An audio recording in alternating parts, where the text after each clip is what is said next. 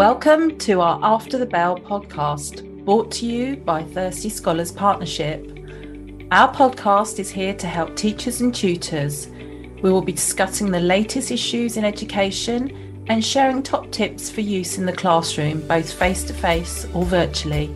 If you work in education and looking to improve or develop your skills, then this podcast is here to help you. Welcome back to the After the Bell podcast, brought to you by Thirsty Scholars Partnership.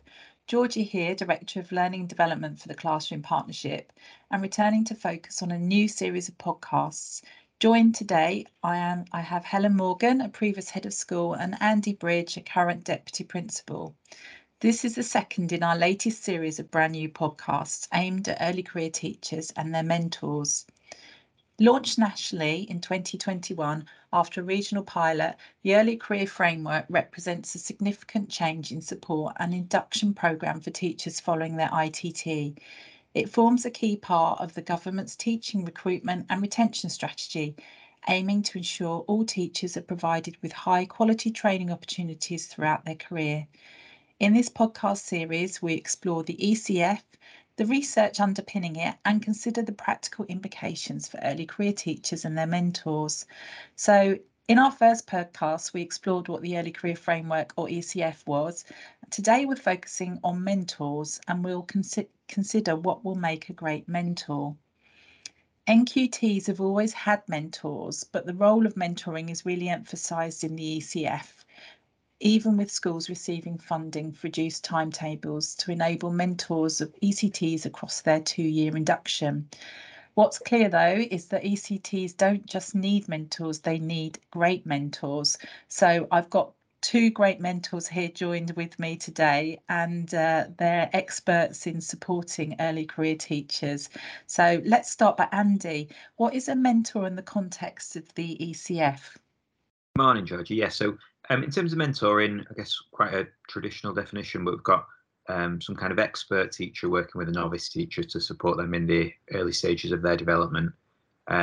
Wherever possible, ideally that should be a subject-specific mentor in the same department as the early career teacher to really help with their subject knowledge development, but also how to convey, the more challenging aspects of that subject to students without embedding misconceptions. And I think there's quite a focus in the early career framework on instructional coaching as a model of support and delivery, and I think it's got huge potential if it's done well. I think maybe where there's been a little bit of difficulty with the implementation of this is around that instructional coaching and maybe becoming a bit of a straitjacket, a bit rigid. And I think some of it is from that word instructional. Sounds as though it's the mentor giving instructions to the early career teacher, and it's just an American phrase. They talk about instruction in American teaching, and this is where that original research came from. So I think once we kind of understand that and make sure we know this is not just about a mentor telling the early career teacher what they need to do, and actually it's a bit of a partnership and it's supportive and it's developmental, that's a great mechanism for improving teaching. Sounds like a wonderful opportunity for both the early career teacher and also for a mentor sort of going into sort of helping and supporting somebody within their school community. Sounds really encouraging and actually a great opportunity. And Helen, I know you've got a wealth of experience around coaching and mentoring, so we're very privileged to have you here.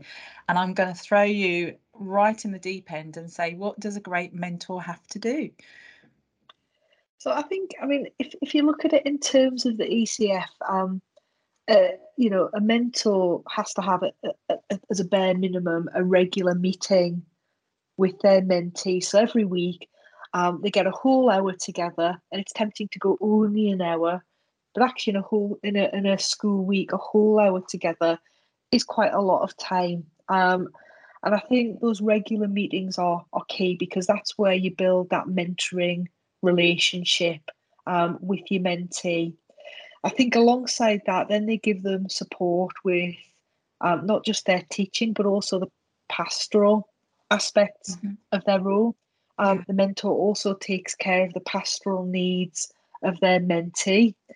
And that's where, Andy said, process is important with instructional coaching, but actually people are important, and that mentoring relationship needs to be fostered.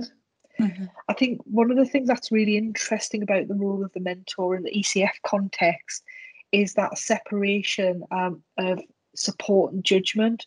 The role of the mentor is to really support their mentee, and the judgmental role is taken on by the induction tutor. And I think that's a really interesting concept.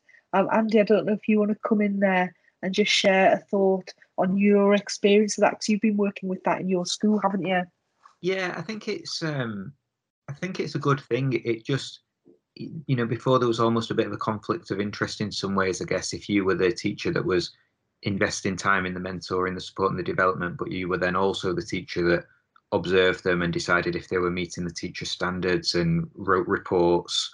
That's difficult to do objectively. So I think kind of splitting those aspects into separate people is probably a good thing.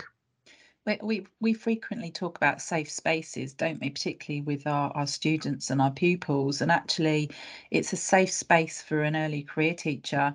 It's an opportunity to sort of say, I'm really struggling here, can you help me?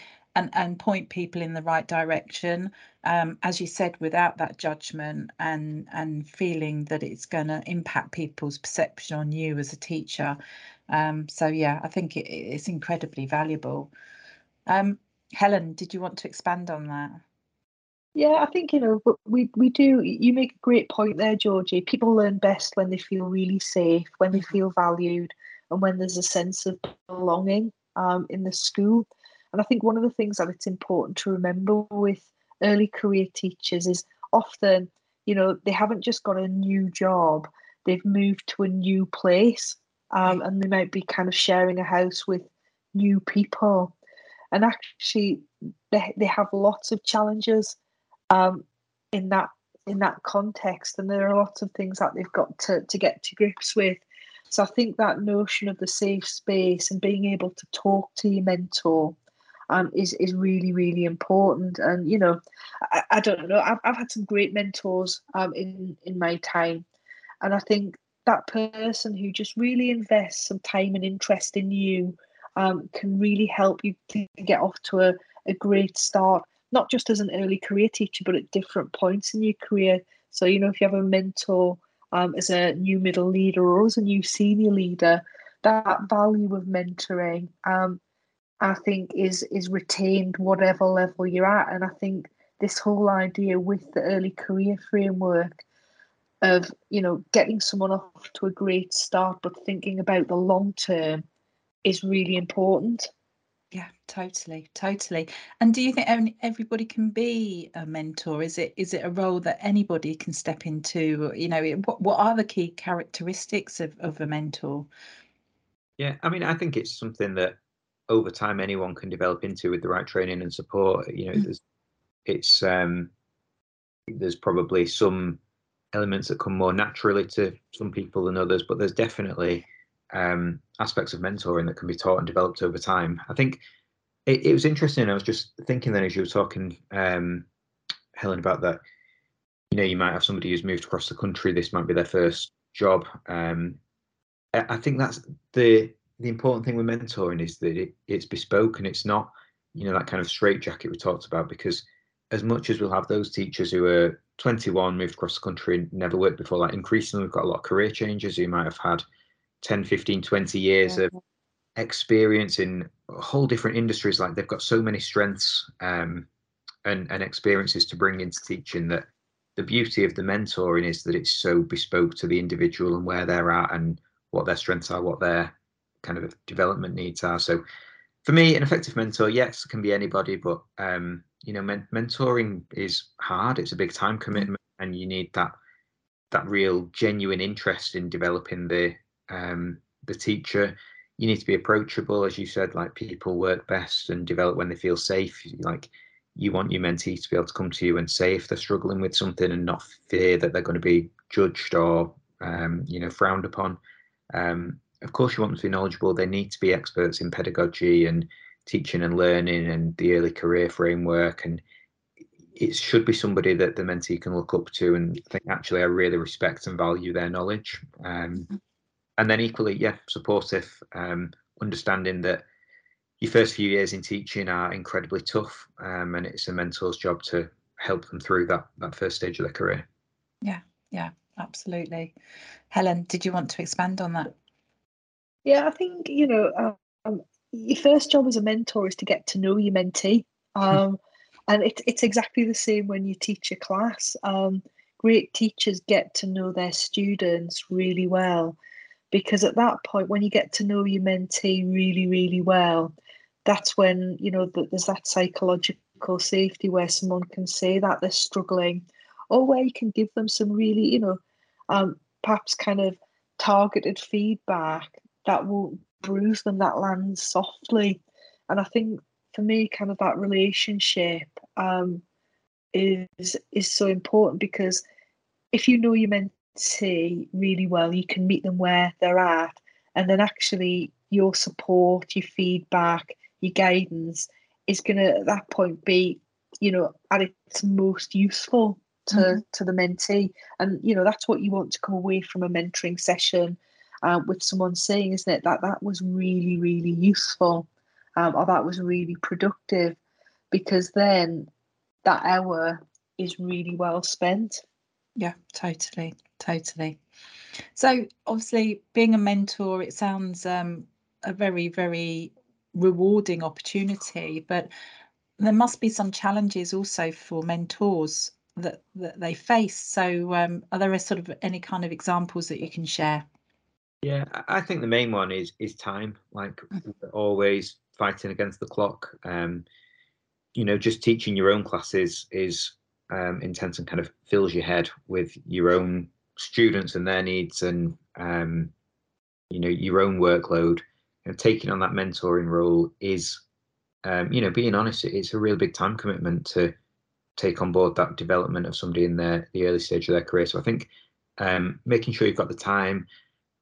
As with any kind of induction system, there's administration, there's paperwork that goes alongside mentoring, which can be a challenge to get to grips with. And also the ECF is new. Like, mentoring's not new. We've had great mentors in schools for years, and we should recognise that and recognise them. But the actual framework and the processes that sit within it is new. It's a lot to get to grips with, and there's a training need for mentors there as well. Yeah, absolutely. So do you have sort of one kind of top tip for mentors? You're currently a mentor, but you're not really sure what you're doing, or you're an established mentor and you're looking for a refresh, or you're thinking or you're being invited to become a mentor. What would your top tips be around support as a mentor? So for me, I think as a mentor, you're often seen as the expert, um, but I think you don't have to feel that you have all of the answers. I think one of the key things about being a really effective mentor is that you have to model being the lead learner. And if you want your mentee to have, a really open mind and be open to learning, then actually kind of mentoring in lots of respects is reciprocal. And I always remember working with an ITT student and an NQT with my classes, and they were brilliant at technology, and I was 20 years in, and it was probably some of the best professional development that I've ever had, working with them and observing their lessons. Because it really built my confidence and I learned loads. So it's a two-way process. Andy, go on, what's yours? I think exactly the same. Like you said, it's of course, early career teachers have got a lot to learn from experienced mentors, and we should recognise their experience and their knowledge and their strengths. But I've never mentored anybody where I've not learned loads from them, and it's as we've said, it's big time commitment, but it's also really rewarding. It's a great, it's what teachers do, is develop children and take them from a starting point to hopefully a position where they're more comfortable, more confident, and it's applying that with adults in a slightly different way. But it's kind of our bread and butter, and it is really rewarding. You know, to hold that position and to kind of feel like you're contributing to the development of the profession in some way. Yeah, Helen. I think the other one that I'd probably add is, the one thing that you don't see in any of the frameworks or standards is the word perfect. And what we've got to not expect anyone else to be is perfect. And for you as a mentor, don't aim to be perfect. It's a learning experience, and as always, perfection, I think, is the enemy of progress. Often we learn best through making mistakes, and perhaps not getting things right first time. And I think, in the same way as we'd say to mentees, ask for support if you need it. If you're struggling as a mentor with your mentee, or there are some challenges, go and talk to the person who's leading the ECF in school and ask for some help. We all need support at different points. This is new. We're all getting to grips with it. So don't be scared to go and ask for that support if needed. Yeah, totally.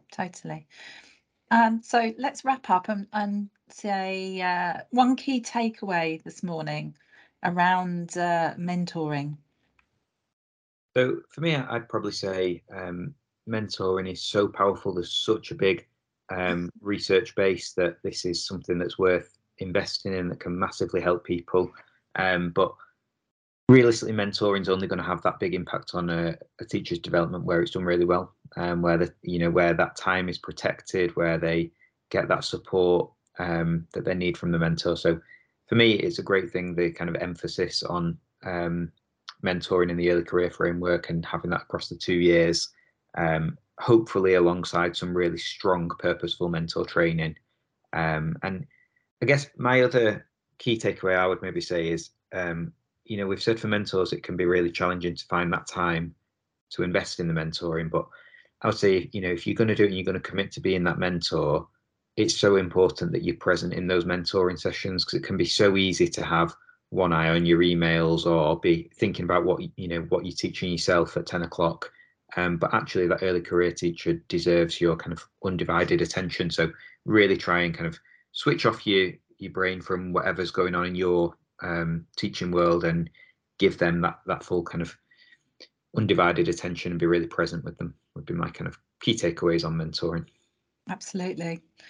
Thank you so much both. I really thoroughly enjoyed that conversation around mentors, and hopefully if you're becoming an early career teacher, you now got a better understanding of what your mentor will do for you.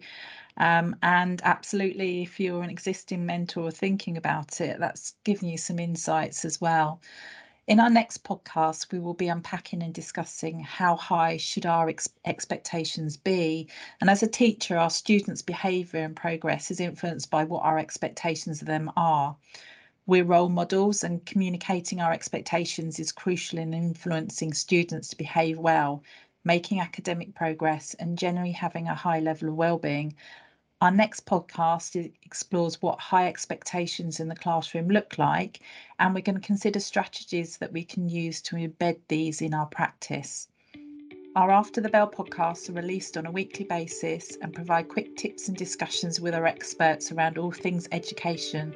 You can listen to them on your daily commute, on your treadmill, or as your focus of your day. Thank you for listening, and thank you to Helen and Andy for joining us today.